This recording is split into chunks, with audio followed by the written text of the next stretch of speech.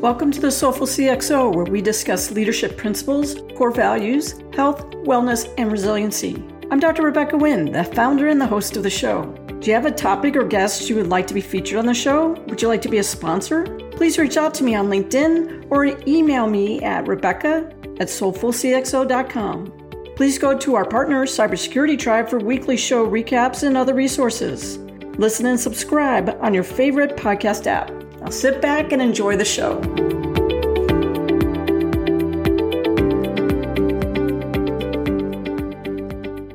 Welcome to the Soulful CXO. I'm your host, Dr. Rebecca Wynn.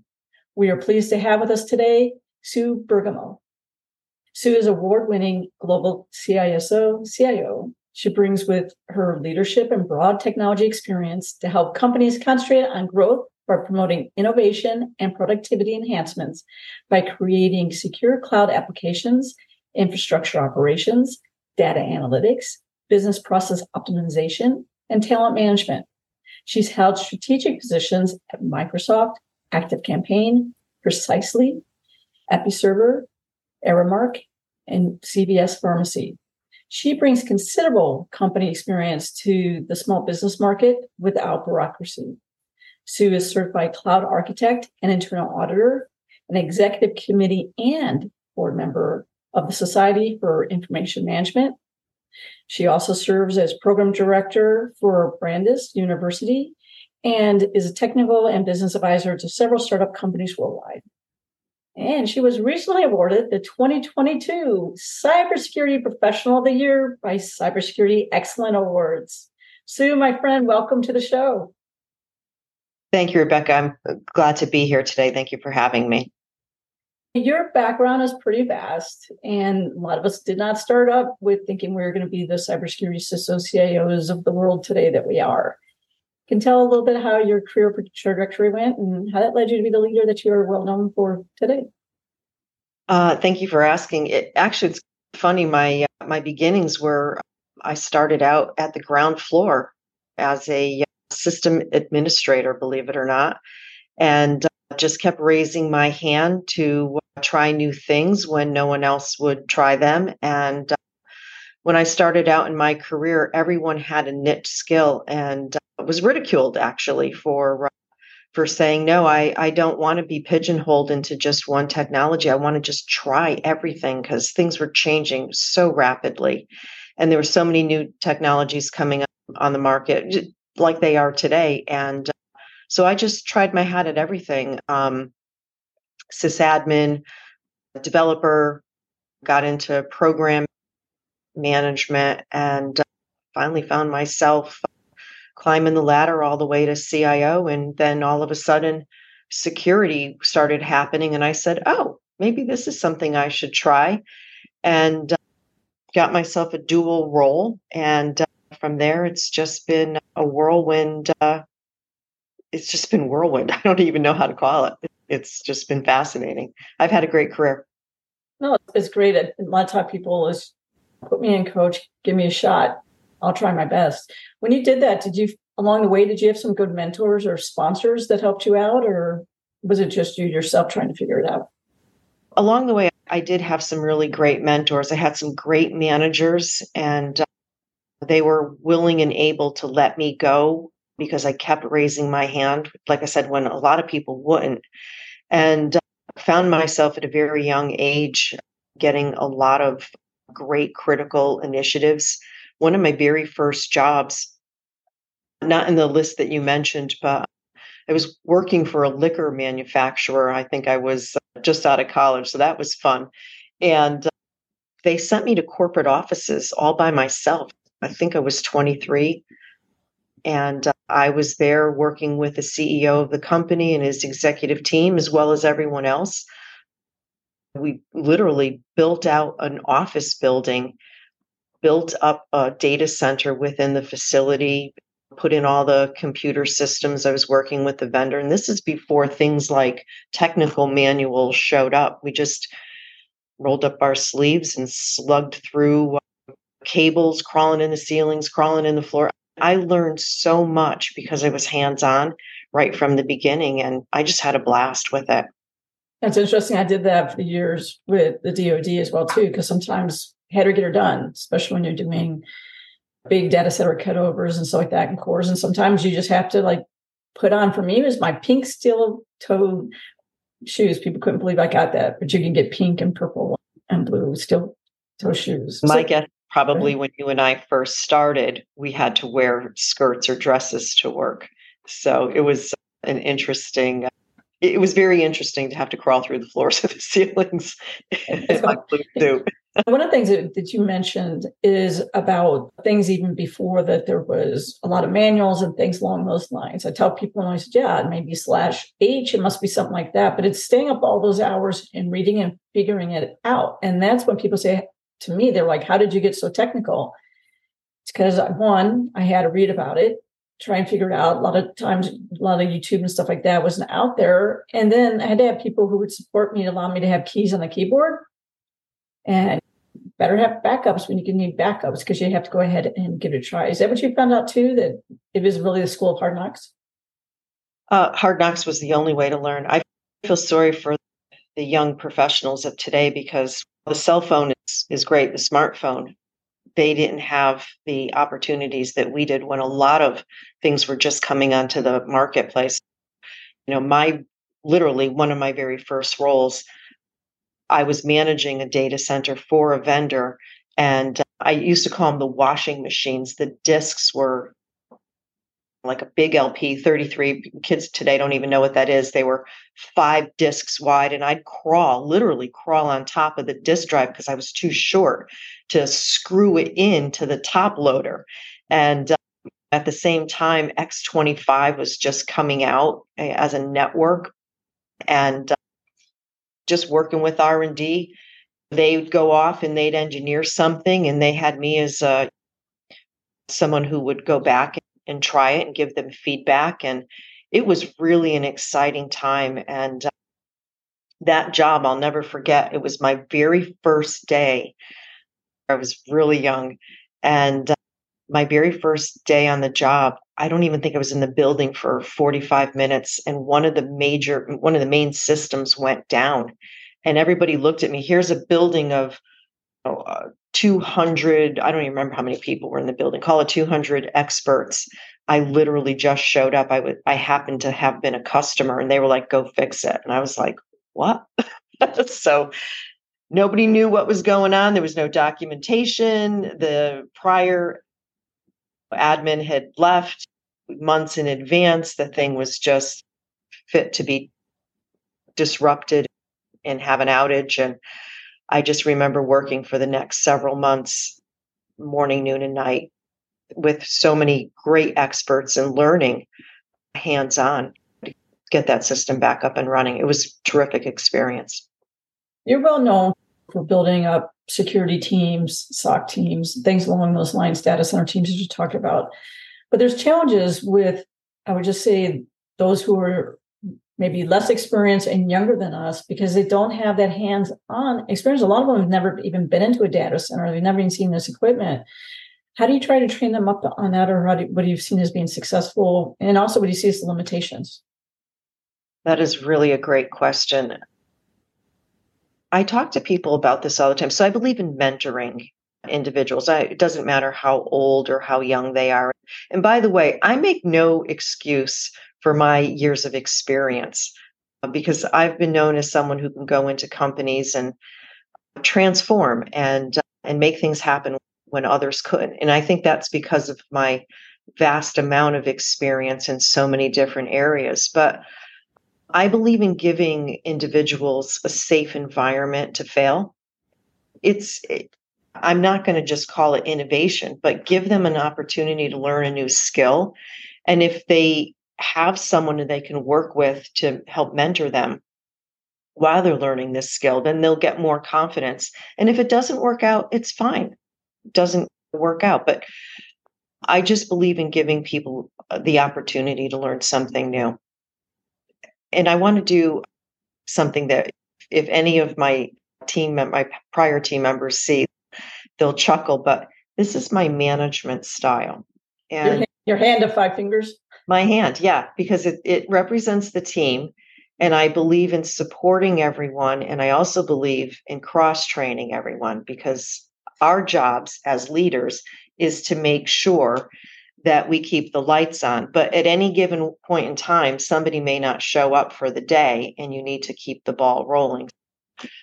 The hand represents the broader community, the broader team, which is your business partners, your customers, where the fingers are your actual team. And so I cross train individuals, and I make sure that people have people to work with in a, not just a buddy system, but a peer, and then give them opportunities to have mentoring and safe places to try new things. A lot of people have fear, uncertainty, and doubt when you do cross train somebody, or you have their backup, that the reason that you are doing that is because you want me to train my replacement. How do you handle that? So in my shop, I don't allow politicking and backstabbing. So I build a team on trust. And if you have a team that's built on trust, you don't have people that are normally worried about somebody taking their role. And a good leader should be looking for their next successor. So again, I don't allow politicking in my shop. I tell people that right from the beginning. So if somebody wants to rise to the occasion and be my replacement, I'll train them. Absolutely. When you say that you build it on trust, what does that mean? What does that look like? How do you do it? I believe it works first off from having transparency, right? As a good leader, you should be as transparent with your team as possible, setting clear directions, giving people the opportunity to be successful through various initiatives that they can execute upon, giving them the good guidance and oversight that you're showing them how to actually execute on an initiative. And once people understand that you have their back, good, bad, or indifferent, no matter what has happened, it does build a level of trust. And then making sure that people understand, even in their one-on-ones, that you're not there just to give them a hard time. You're there to help them grow. And that starts to foster that level of trust. If they can trust me, they can trust each other. And open communication, open visibility into what the other individuals on the team are doing, and asking for advice. Can you walk us through what is an effective one-on-one? Sometimes it just people walk into one-on-ones and you hear them talk and it's just someone just yelled at them for 20 minutes and it doesn't build that trust, that transparency, and to get work done. Can you walk us through what a one-on-one looks like from your perspective? Yeah. So I don't yell at people. I probably count on one hand, less than one hand, how many times it's actually happened. Like, we're all adults. We're not going to work to be babysat or micromanaged. So first and foremost, you have to give people the autonomy to go do what it is that they need to go do. If you need to ask me every step of the way all day long, then you shouldn't be in management or any kind of leadership position. I want free thinkers. If they're aligned to the objectives and goals of the organization and the company, then they know what they should be doing. A good one-on-one is, of course, chit-chatting at first, right? Because you have to get to know each other so you have a level of respect. And then when they have a set of initiatives, you go through them in priority order. And it's not just status for me. I want to talk about issue and risk, right? As long as you're on track, on budget, like I'm probably going to go to some of the status meetings because I like to be as hands-on as I can be and supportive as I can be to my team. But a lot of it is, I just want to talk about issues and risks and then walk them through, what are you going to do to get out of it? If I need to give advice, I'm happy to do, but I'd rather teach that leader how to come up with their own solutions. And one of the things that I do that's more on the security side is I run simulations, breaches when I haven't told anyone. Usually it's the CEO and then my manager. I'll let them know that I'm going to run a breach. And I don't even tell my SecOps team. I don't tell anyone. And what I want to see is who's going to rise to the occasion. I usually make myself unavailable during this event. And typically what I'll do is I'll hire a vendor to come in and attack us in a white hat manner. And I want to see who's losing their cool, who's got solutions, who notices. And then we do a lessons learned when it's all over. The last one that I did, it literally was in like less than 2 minutes that somebody called me and said, "Oh my God, we're under attack." I stopped it and that's terrific. Now go ahead and open the port back up, or whatever it was that we had done. And I said, "Don't tell a soul I'm running a breach." And I want to see who else notices. So it was pretty interesting. My IT director walked into my office. I thought he was going to pass out. We're under attack. It's coming from all different sources. He was just like white as a ghost. And I was like, "Okay, sit down. I have to tell you something." And then he was like, "I can't believe you did that to me and didn't tell me." But it was like, let's see who rises to the occasion. So it was good. The right people in that situation noticed, and then the rest of the troops rose to the occasion as well. Well, that's always good to do.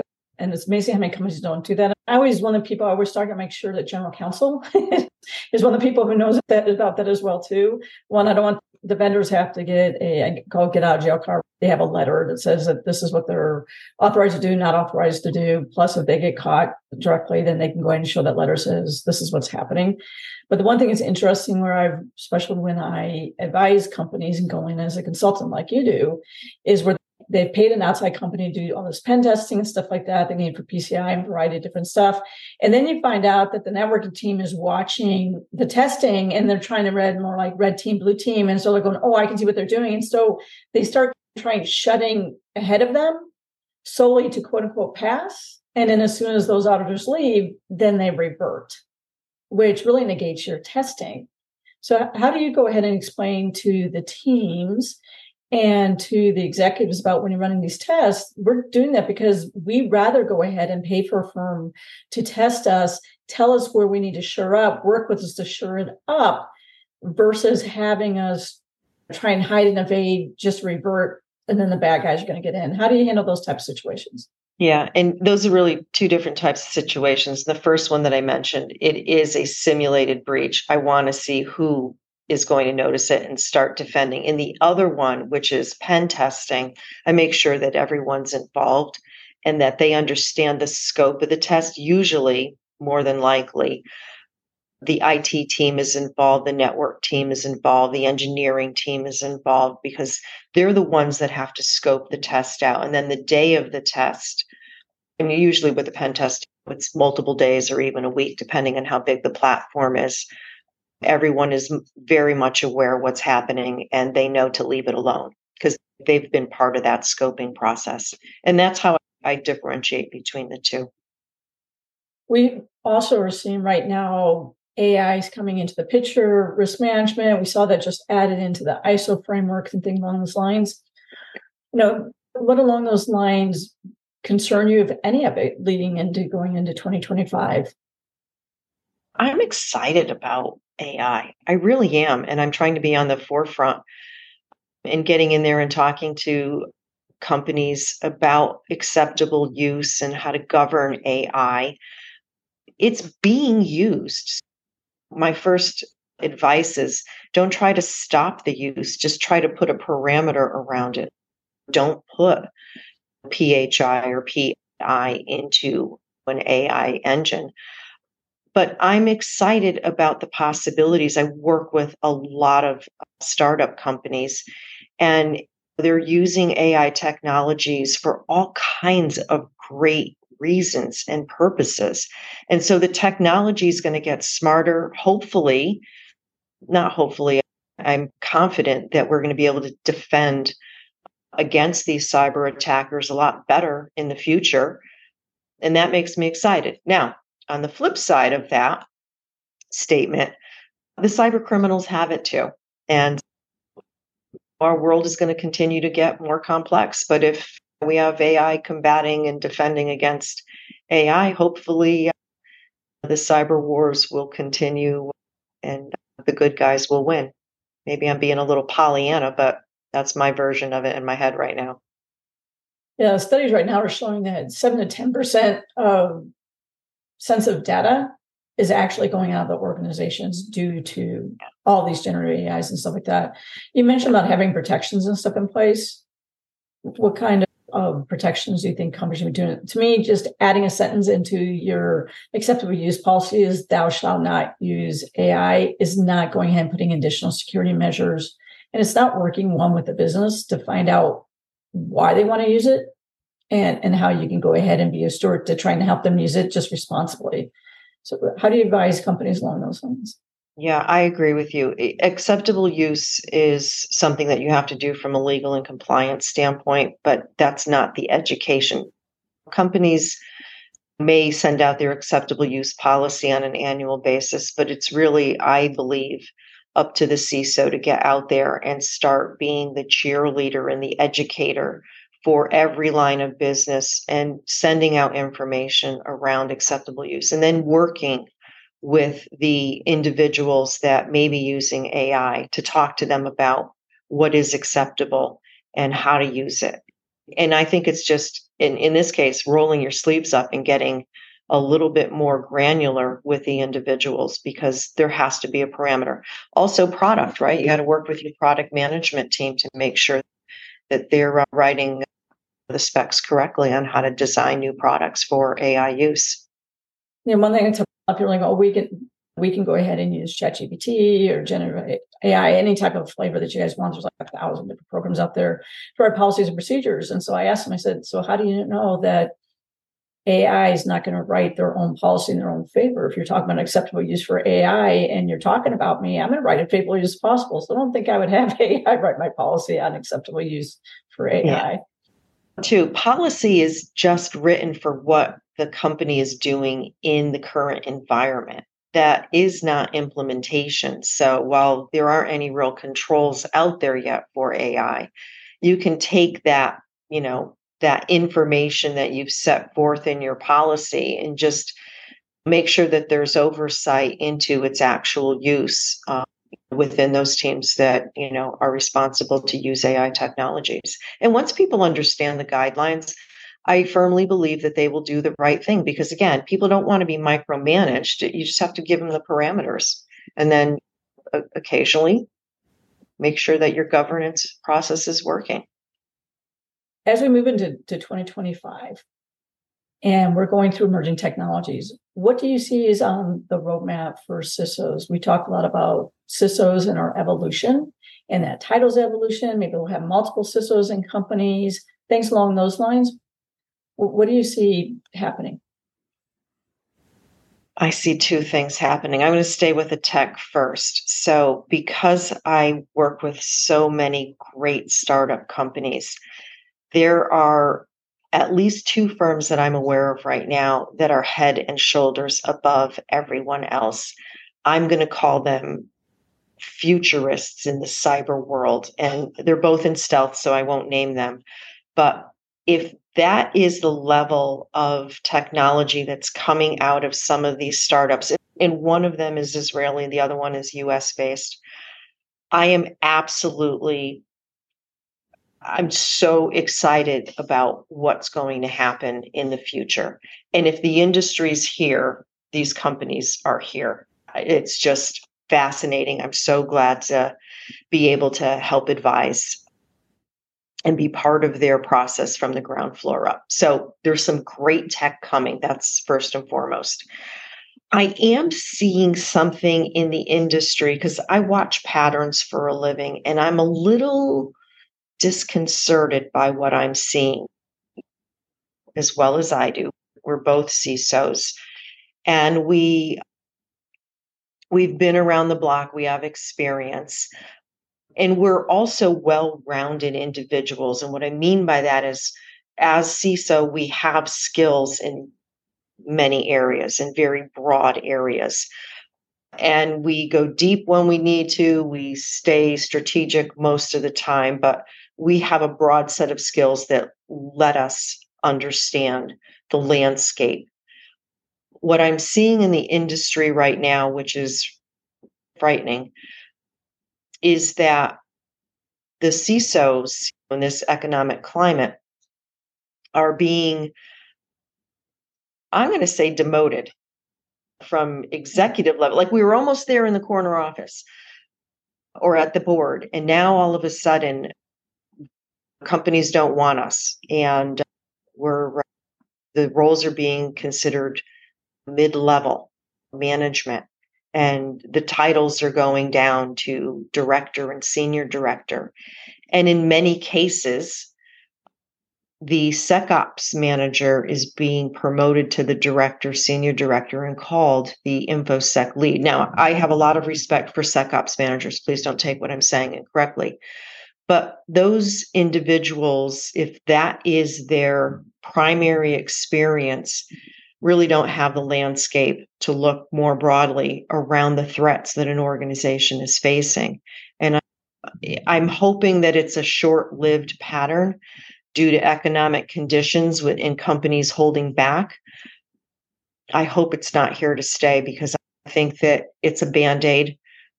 And companies need to understand that it's not about just defending against the breach. It's about putting in a secure foundation that prevents breaches. And so if this is turned on its head, I'm sounding the alarm for concern.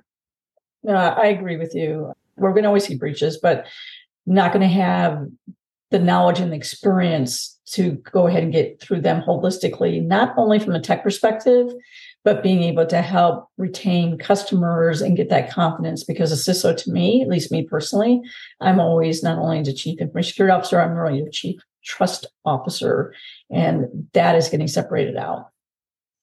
I agree. And I think if you couple that with the liability that we're facing as individuals, I think that not just board members and CEOs, but an entire executive team really needs to take security seriously, because we're not the only ones that are on the hook now. They're also on the hook, the rest of the C-levels.